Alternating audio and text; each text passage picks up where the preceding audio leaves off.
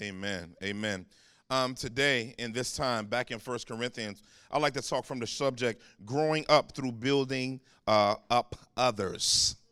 Growing up through building up others. Let's pray. Father God, we thank you for the church, and we thank you that the church is your great work to change the world. And one of the things that's very, very important, as there can be no true church growth without your people committing to building up others. They have to commit to that. We have to commit to that. And so I pray that you would give us clarity for that. I thank you in advance for those who already are in the mix of being change agents in the body. I thank you so much for those who serve tirelessly and have given their heart and their desire to saying, yo, I want to be a part of the solution of strengthening the church to be all that God wants it to be.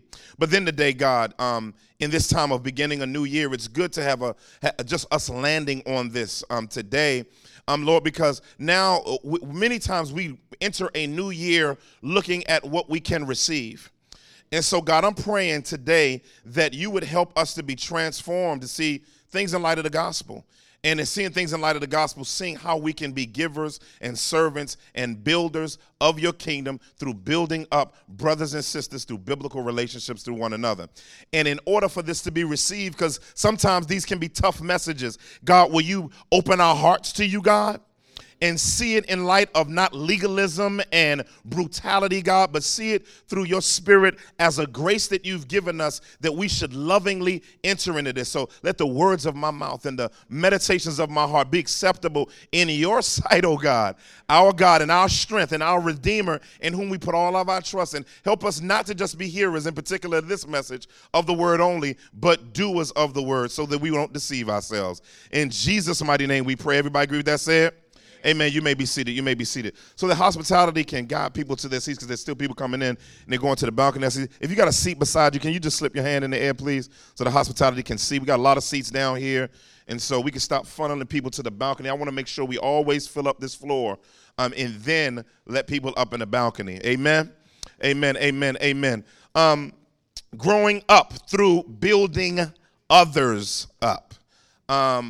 This is very, very important for us to recognize, especially in a passage like this. And so I got a story I want to read that I grabbed a hold of, a story of the service of Henry Martyr. Henry Martyr had already done more than his share of missionary service in India when he announced he was going to Persia. Doctors had told him that the heat would kill him if he stayed in India, and the heat in Persia was worse. Martyr arrived, studied the Persian language, and translated the New Testament and Psalms in an amazing 9 months. Did you hear that? 9 months. But then was told he must have the Shah's permission to circulate it. Martyr traveled 600 miles to Tehran only to be denied permission to see the Shah. He then turned around and made a 400-mile trip to Britain, to the British ambassador, who gave his credentials and said, this is all I can do. You will have to get permission yourself. Barely able to stand. Now, this ain't in our days, you know what I'm saying? Barely able to stand, Martyr rode at night on the back of a mule and rested in the daytime, protected only by a strip of canvas from the sweltering heat. He was received by the Shah, who gave permission for the scriptures in Persian to be circulated. 10 days later, in 1812, he died in Turkey.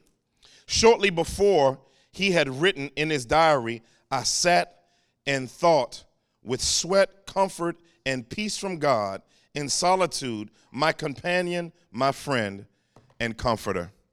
You see, in a powerful story like that, Henry Martyr, as a missionary in the Middle East, saw and wanted to commit himself to the gospel mission at the expense of his life to make sure that the truth of God's word got out so that there would be churches that come into existence. churches that come into existence, and so that people, once they got into those churches, had what was needed in order to move forward in the power of God, to know what they were supposed to do, to serve one another, and to serve in engaging their city and their community with the reality of the power of the gospel of Jesus Christ. And servants like that can go on and on and on, where there are servants. What I found in the body is that there are few sacrificial servants, but there are a lot of those who want their hands open. Okay, and what happens in that culture is you have a few who view themselves more than just receivers from the church. In other words, being a receiver from the church only lets them know that they're not getting out of the church what they're supposed to get out, because the kingdom principle is you give, and when you give, reception happens in the midst of that giving. And one of the most important things that we have to wrestle with as a gathering of the saints is, what are we here for? Are you here only for what you can receive and for things to be built around your personal preferences and your personal desires? Or are you here to give to God's mission? Are you here to build other believers up, or are you only here to assess how well you're being built up? When I look at the Bible, there is this command and this sense in which the Bible implores us to do these things. One of the things that Jesus said in John 15 is he measures your love for him based on how you sacrifice to serve others. In other words, he doesn't base it off of your complaining.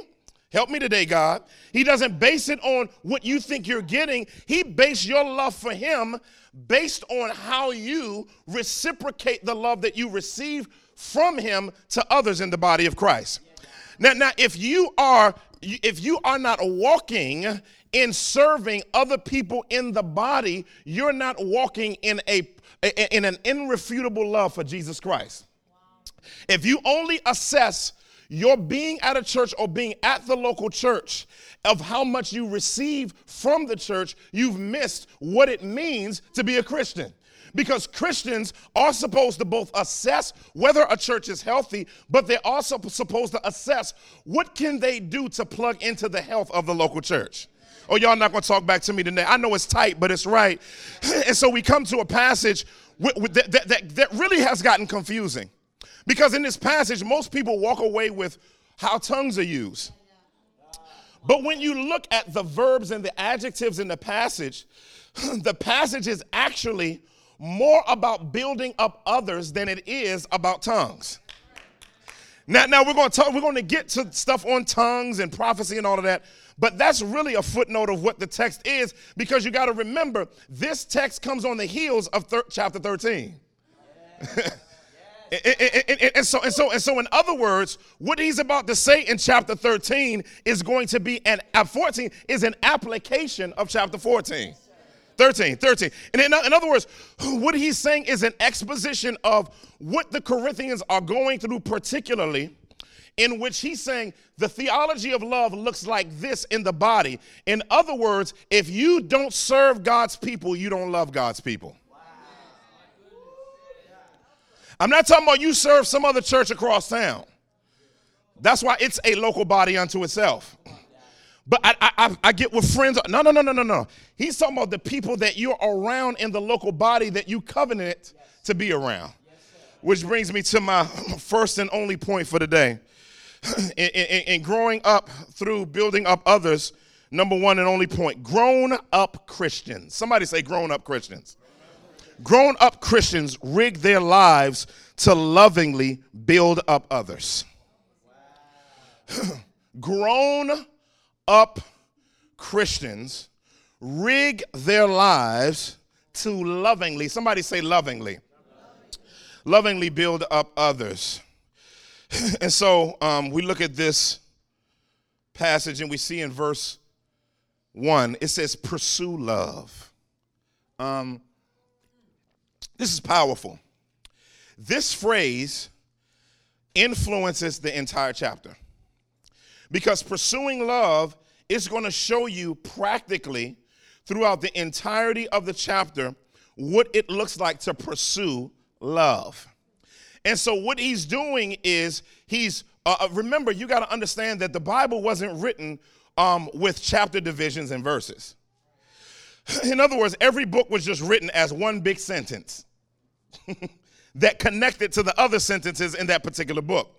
So let's not divorce what Paul says in the latter part of chapter 13, where he says, in the latter part of chapter 13, where he talks about our commitment to pursue the greater gifts. Verse 13 says, now faith, hope, and love abide, these three, but the greatest of these is love.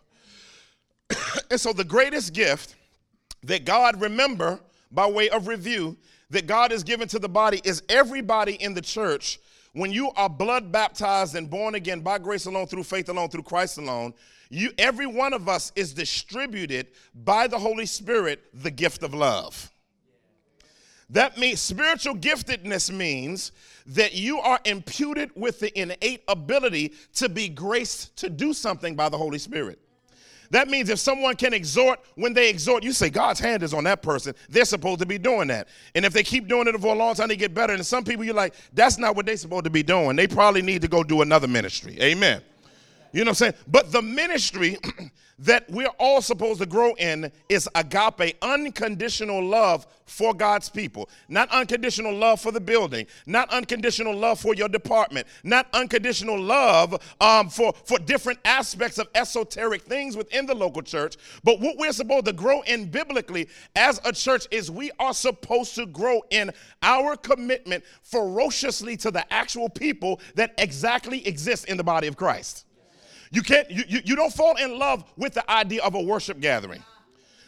Help me today, God. See, what can happen is people can come to a worship gathering and based on how it flows and how they feel, judge their love for whether they should be at a church based, and I understand how important that, but the worship gathering isn't the people. Your experience of worship and all of that's all of that's important. I went here and they didn't do this for me and they didn't take it. Nobody greeted me in this way. And during the time when they had to shake hands and stuff, no. People. One of the things that I'm big on when guys are called to ministry, I remember I had a guy here, Pastor, I need to be preaching. Now, if anybody knows me, I'm the wrong one. I need to be preaching. I'm like, wow, okay, you need to be preaching. I said, give me 5 names of believers in the church that you have a relationship with and that you've been loving on. Wow. I said, so you want to preach to people you don't love. In other words, you want to preach to them but not have a relationship with them. Help me today, God. And so when he's talking about this principle of pursuing love, it's not pursuing the idea of love. Help me. This is what I want you to understand. Not the idea of love, because we can talk love languages and all of that. But if you're not pursuing people, you're not pursuing love. You can read all the books you want on how to love this person and how to love this. But at the end of the day, you got to get in some broke, messed up relationships and start learning what it means to pursue love with people. Because pursuing love means you're pursuing people that are hard to love. see, we ain't talking about, hold on. We're not talking about, I love you because you make me feel like I can love you because everything's all right relationally. The Bible assumes brokenness among his people. That's why the command is pursue it, because you don't want to. Because soon as somebody make you mad, the last thing you want to do is to love them. Y'all looking at me funny, ain't you? You know, the first thing usually you want to do is you want to push back from the people that you feel like you should. That's why there's a gospel. Because what if God looked at us the way we look at each other? What if God took every one of our faults and held them against us and then applied his affections toward us based on how he feels about how sinful we are? That's why I'm glad my Bible, that's why I quoted a lot. And God demonstrates his own love towards us. And while we were yet sinners, Christ died for us. So pursuing love looks at how messed up a person is and moves towards them. Let's apply it a little more clearly. Pursuing love looks like looking at a messed up church and pursuing to love it. See, most people want to find the perfect church so they can love it. But listen, in other words, and then when the imperfections show itself, I'm not going to love it anymore. That shows you that there was no love in the first place. Love is always tested when you feel like hating somebody. Yeah, when you feel like punching somebody's front teeth out. I'm just being real practical. That's when, and you can still say, Joker down, kingdom up. You got to do that. You got to say, hellacious thoughts down, Holy Ghost up. You got to help me, God, and you got to shake it. Because as a pastor, if I based my love of the congregation based on how I felt sometimes, oh, y'all, can I be real? We would have packed our bags. That's why she's looking at me. She's shaking her head. She know. But God gives all of us, not just the pastor, all of us a super. Now, I'm not saying let the church abuse you. That's not what I'm talking about. I'm talking about normal brokenness that happens because you're around broken people in need of the gospel. I'm not talking about spiritual abuse and all of that type of. I'm not talking about staying in an abusive church relationship. But I am talking about when you come up against hardship, don't run. So pursue love. He says, and earnestly desire. This word means zeal. The same idea used of Jesus when he went into the temple. And when he went into the temple, and he pulled out a whip. And see, people don't like that Jesus. See, people like the Jesus that, long flowing hair and walks along and the wind is blowing and you know what I'm saying? And he blows kisses at people. That's the Jesus people like. People don't like the Jesus that came in sweaty, hadn't washed in 3 days because he'd been doing ministry, just got off a mountain praying. His kneecaps are like this from being on his knees. He comes in the temple and kicking over tables and smacking stuff all over the place. And what did the Bible says, the disciples remembered the verse where it says, the zeal for the Lord consumed him. What did it consume him about? Wanting God's house to properly function like it's supposed to function. In other words, if you want to see Jesus mad, stop acting like he wants you to function. And guess what? His act of doing that was not an act of hatred. It's an act of love. And so earnestly desire spiritual gifts. So that means God wants us to earnestly desire spiritual gifts. And he wants them to be desired for the right reasons, not the wrong reasons. And he's about to lay those out. I remember when I first trusted Christ, man, I still have a lot of that that's a part of me. I was in a hyper-charismatic environment. And I wanted every spiritual gift. When I saw somebody use a spiritual gift, I want that. I want to be able to heal somebody. You know what I'm saying? And so, but I ain't want it for the right reasons. I wanted to be able to say, man, the Lord, I wanted people to perceive that I had a deep relationship with God based on how much I was used supernaturally. Okay, and so I'm like, man, if I could just prophesy, I'm going to just pray for prophecy, because what I wanted to do is I wanted to know, and I wanted people to know that I was deep. Amen. I said, now, God, they don't know how deep I am yet, but I know you and I know. So why don't you just dismiss the ministry of all the spiritual gifts so that, I can show everybody how deep I am. You know what I'm saying? And God didn't extract nary a one to me, but the ones that the Holy Ghost wanted to give to me. But he says, especially that you may prophesy. He said, especially that you may prophesy. Now, this is powerful. Now, let me go back to pursue. This is a powerful word. Before we go into the rest of the passage, I want to really look at what's going on here. Y'all still tracking with me today? And so this word is used a lot in Pauline literature and in Peter. It's interesting. You don't have to turn there. Romans 9:30. He says, do not pursue righteousness that you can attain, but the righteousness that comes by faith. In 2 Timothy 2:22, it says, pursue righteousness, godliness, faith, love, steadfastness. It also can be translated not only pursue, but seek. over in Romans 12:13, it says, the saints and seek to show hospitality. Romans 14:19, pursue what makes for peace and mutuality for upbuilding. It's interesting. Hebrews chapter 12, verse 14, strive for peace. 1 Peter chapter 3:11 says, seek peace and pursue it. 1 Thessalonians 5:15, seek to do good to one another and to everyone. What does all of those verses have in common with the use of this word pursue or seek? Engaging other believers. It's a powerful idea that we see here, that God is pushing us in this beautiful direction where he wants us to go in earnestly desiring to utilize our spiritual gifts.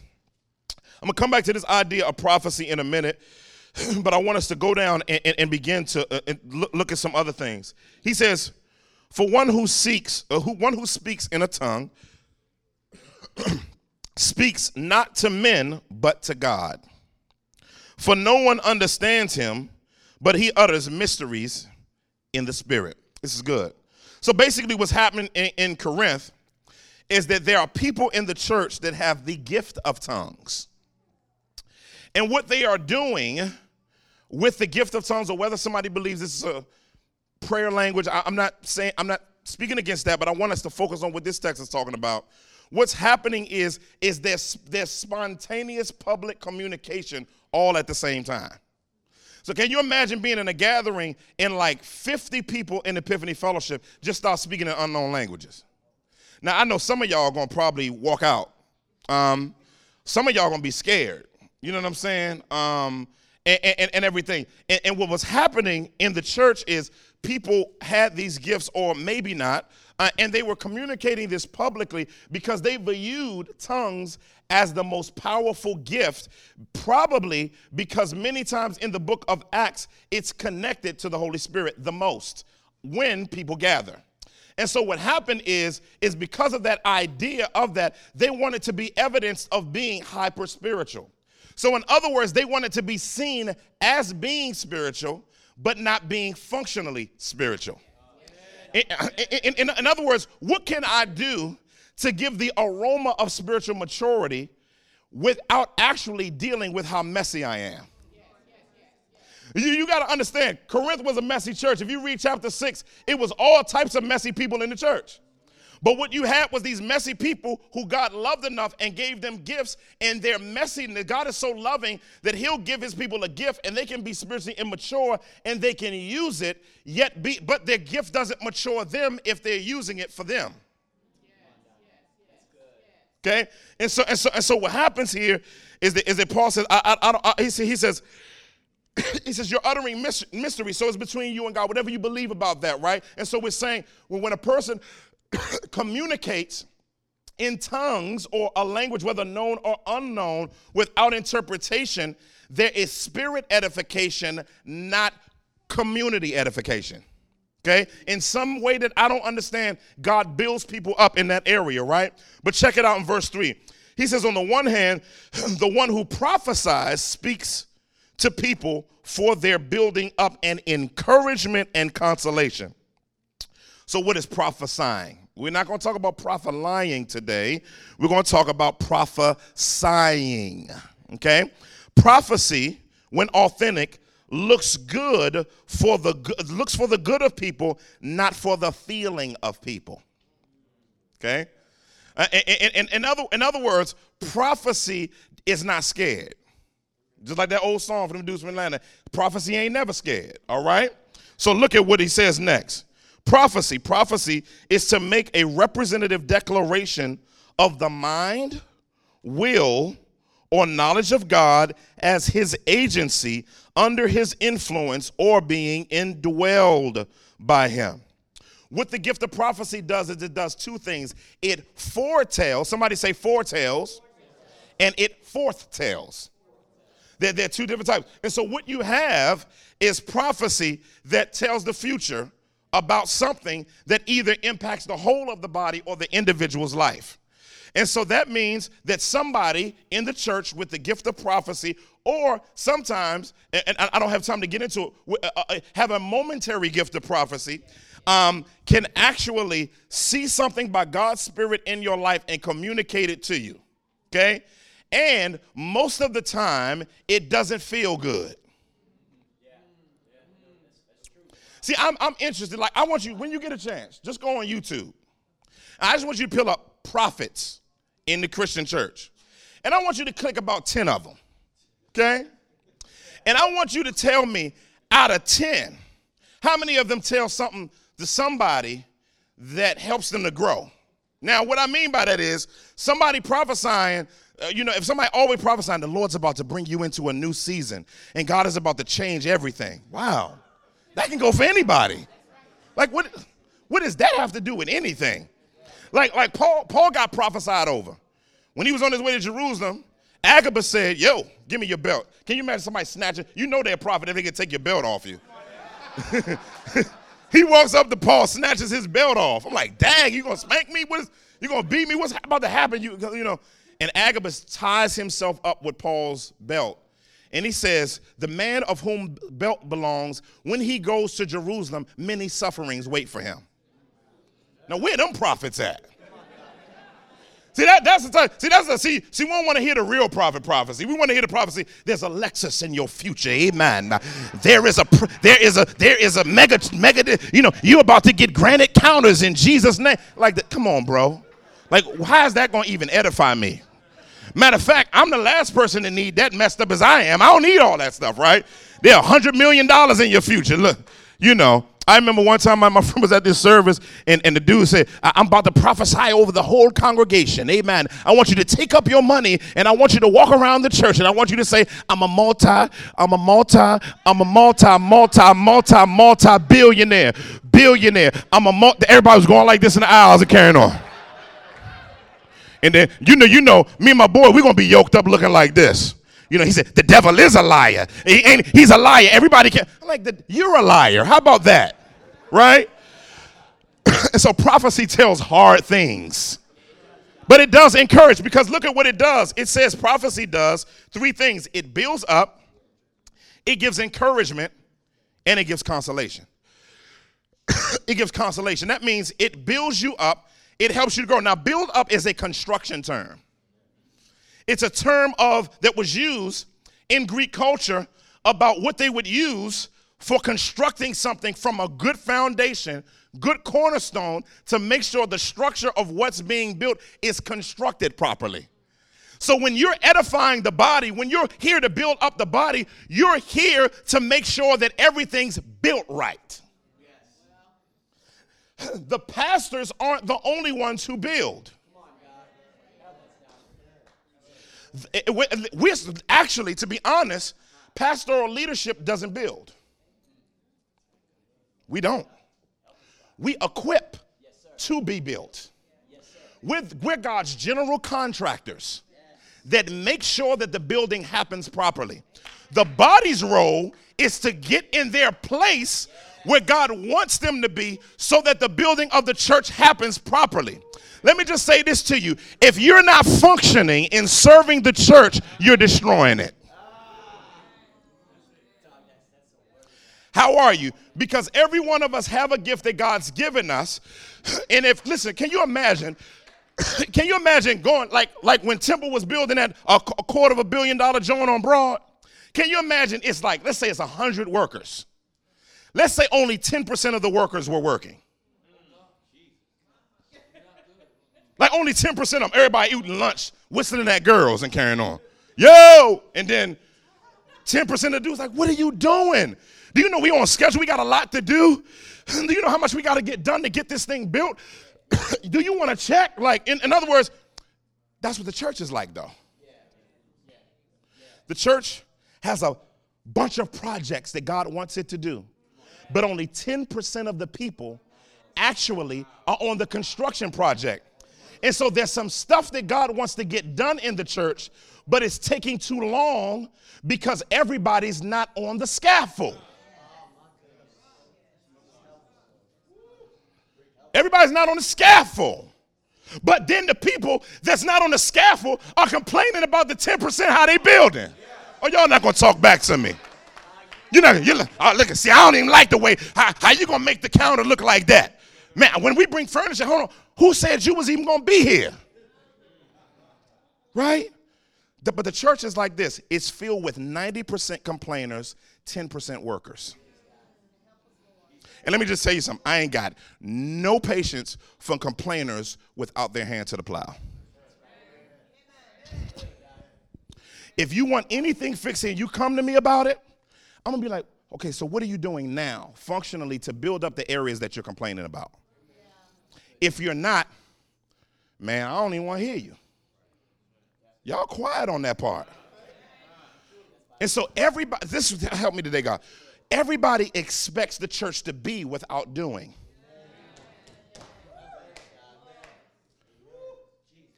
And so when I look at this text, the focus of it is build up. The word build up comes up so many times in this passage, even though it's using prophecy as the example, but it's talking about building up most of the time. He says, for the one who speaks in tongues builds up himself. Now, I don't want you to focus on prophecy at this point. He's using reflexive terminology. He says the one who speaks in a tongue, of course without an interpretation, which we'll see later, builds up themselves. That's against what God wants to happen in the church. In other words, he says some of the people in the body focus on self-build-up too much. But then he says, but the one who prophesies builds up everybody. The church. In other words, so the principle here is, are you here to be self-built up or to build up? Now, should you expect edification? Yes. However, most of the time, the people who have the best experience with the church and see things from a great standpoint are the ones who are functioning and serving. And when they get in the mix with people, they see what the church is really like. They have a lot more empathy for what's not in existence yet, because they're serving and know what the church is like. But if you sit on your hands the whole time and spectate, when you only come to a Sunday morning gathering, what will begin to happen is you'll have an idea of the church, but not the real church that exists, because you don't relate to actual people. And so what happens is when you self-build up, and this is important, when you self-build up, you're always going to be frustrated. But when you build up, it is incredible to see what God does in the lives of others, because as you build up, you get so many opportunities to be built up.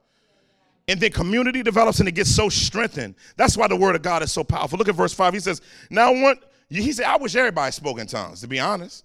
He said, I want everybody to speak in tongues. But he said, but even more that you prophesy. What's the principle? He said, I wish that everyone, the principle is, had the gift of tongues or the idea of a prayer language, whatever you want to call it, that has self-build up. He said, I want that for everybody. He said, but even more, I wish that all of you prophesied. What's the principle he's talking about? He said, I wish that everybody was on build-up ministry. Because what happens, if everybody's building everybody up, you don't have to build yourself up. That's the beauty of the gospel. Receiving comes through sacrifice, not through just wanting. Right? This is beautiful what he says here. He says the one who prophesies is greater than the one who speaks in tongues, unless someone interprets, so that the church may be built up. We'll talk about that next week. But I love this because he's helping us to know build up. Are you seeing this term just all the way through the passage? This idea of construction. He says, now, brothers, he said, if I come to you speaking in tongues, how will I benefit you unless I bring some revelation, knowledge, or prophecy, or teaching?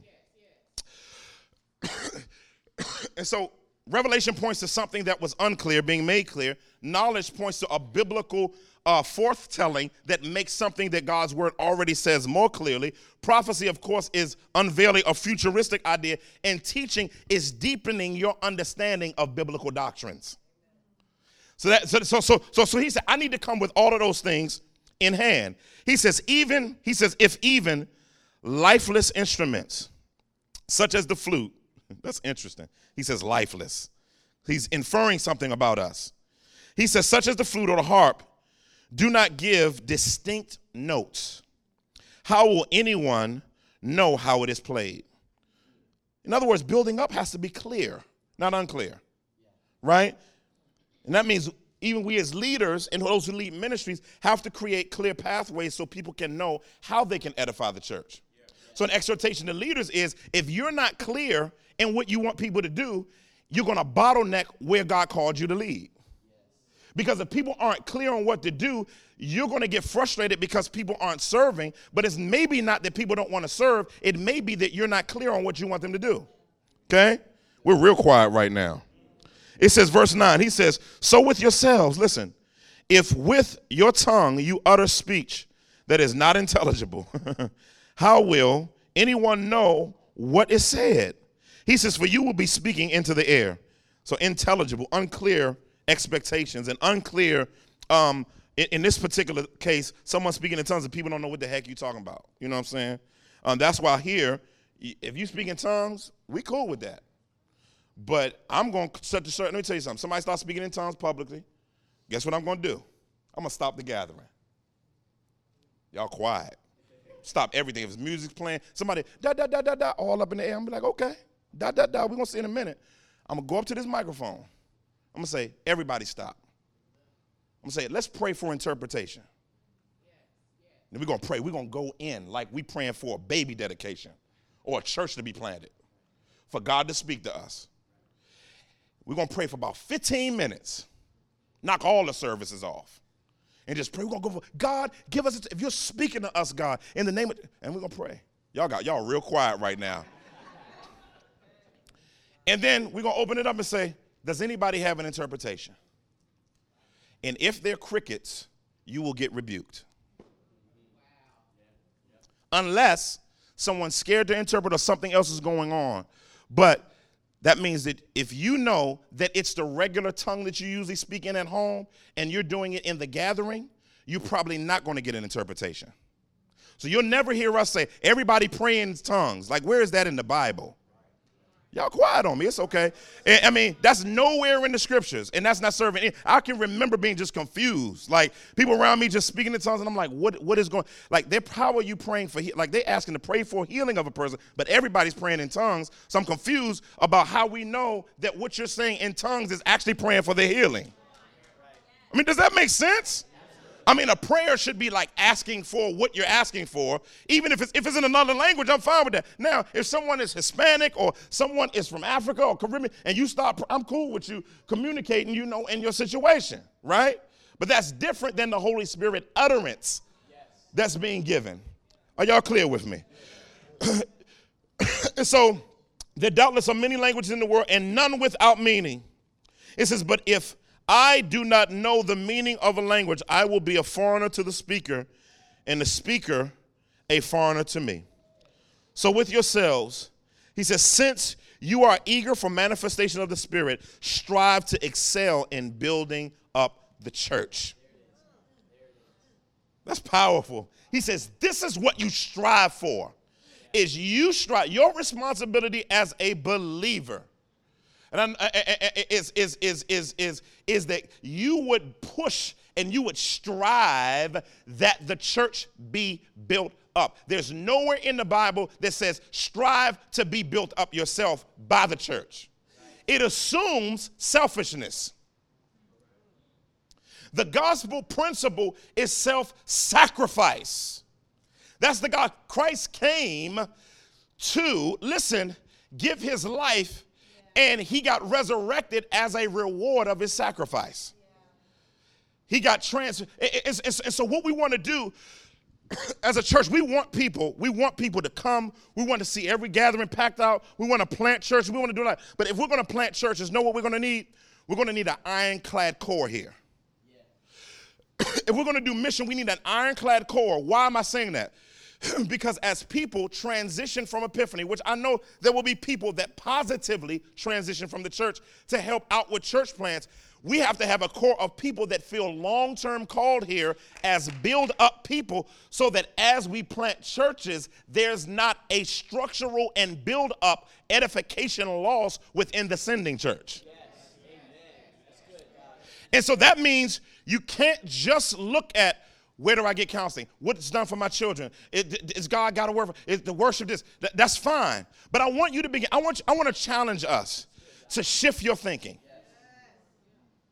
I want you to want the church healthy, but I want you to want the church healthy based on being on deck, helping, not just a complainer on the sidelines.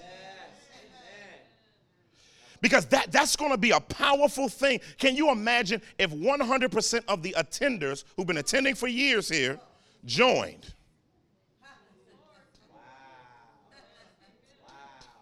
And 100% of those who are part of the covenant community say, I am going to help me to understand how to get active in serving the body. Do you know what would happen if that happened? What if 100% of us loved?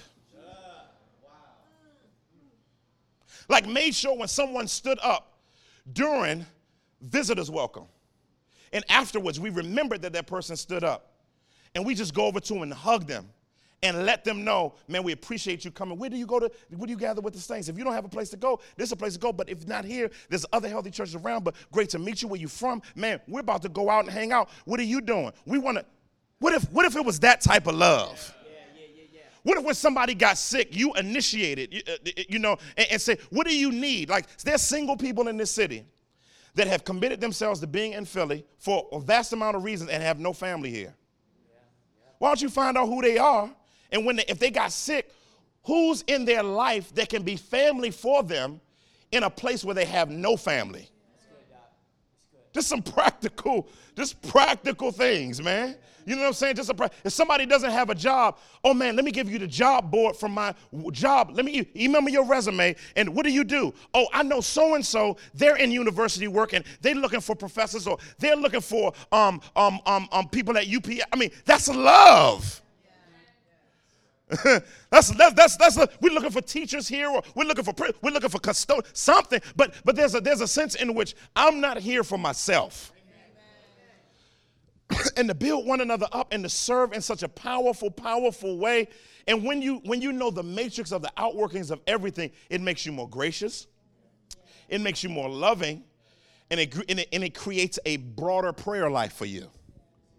I'm gonna close on this. Many of our prayer lives are bottlenecked. Because we're self-edifiers, all of our prayers have to do with what we want God to do in our lives. But when you employ yourself in serving others and you hear what other people are going through and your heart actually breaks for them, your edification can be intercession. Yes, there it is. See, serving others broadens your heart cavity. And when it broadens your heart cavity, you're graced with the power and ability to say, oh, I'm thinking about so-and-so said they got a back issue. Oh, I wrote that down during the gathering when Pastor E said that person was sick. I want to find out their address. I want to just send them, love. Pursue love. Like pursuing it. Not wanting to say, nobody loved me. No, you pursue love. And when you build a relationship with a person that you love, it creates a connection. And what if you did that with 5 people that you just love that don't know you? You create a connection with that person, and then all of a sudden you got community with 5 new people. And then when you get in something, those 5 people now attach to you and minister to you and bring the other 5 people that they were ministering to you. Now you got 25 people in community with you based on one act of love that you did for 5 people that built the church up. Look at that. So again, I'm just praying that we become a pursuers of others. Pursuit is the principle of the gospel. God pursued us when we were not pursuing him. That's the gospel. You don't pursue when you're pursued. That's not the gospel. If you pursue me, I'll pursue you. No, the gospel says pursue others.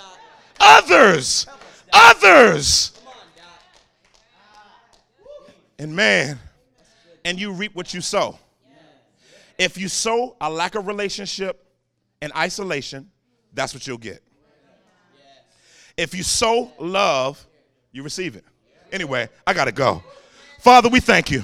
We thank you for your power. We thank you for your mercy. We thank you that you've called us to be built up and to build up others. What a powerful thing for the body, that we would find ourselves strengthening one another, being gracious even to one another. That's what I love about you, Lord. You have a you're a pursuer of people. You said no one seeks after God, and that automatic, since you know that nobody seeks after you, you pursue them. You pursue them. And so, God, I'm thanking you for your pursuit of us and your love of us, that while we were yet sinners, Christ died for us. And maybe there's a person here that doesn't know that God came from heaven to earth to pursue you so that you can go from spiritual death to spiritual life, and that the wrath of God was poured out on him. He used his spiritual gifts to serve us, to the point where he used the spiritual gift of love to give his life on the cross, to die for your sins and mine, so that we can go from spiritual death to spiritual life through his sacrificial death, because Christ's death is what paid for our ability to be in full-fledged relationship with God through himself. And so, God, maybe there's someone here that doesn't recognize that you died on the cross and was raised up for the grave for them, to bring them into a relationship with you so that they wouldn't have to pay for their sins eternally separated from God. So, Father, if that person's here today, save him. Anybody that says, I want to put my confidence in Jesus Christ as Savior today, slip your hand in the air. We would be honored beyond measure to talk to you about what it means to go from spiritual death to spiritual life by faith in Christ alone. You may say, man, I'm a spiritual person. I'm a spiritual person, and yeah, that's true. But being spiritual without Christ is like having a phone without a service provider. Having a phone without a service provider, you still have to have some Wi-Fi connectivity. You still got to have something to do something with. But in other words, you're like a lonely cell phone that has all of this stuff on it, but no connection. And God, through Christ, the cross is the ultimate tower. It's the tower that gives reception to heaven once again through Christ's sacrificial death as the ultimate signal to connect us back to God. So if you're here today and you're saying, I want my signal reconnected back to God, I want to be given a signal once again, slip your hand in the air so that your signal with heaven can be restored again. You can say, yes, I pray, but if you don't know Christ, God doesn't hear you. You can say, yes, I go to church, yeah, but it doesn't count as anything. You can't be edified because you don't have a new spirit. I see that hand. Thank you for putting that hand up. Anybody else that says, man, I want God to restore my signal connectivity to him all over again so that I can go from spiritual death to spiritual life. And God, we bless you and thank you for that, for giving us receptivity once again.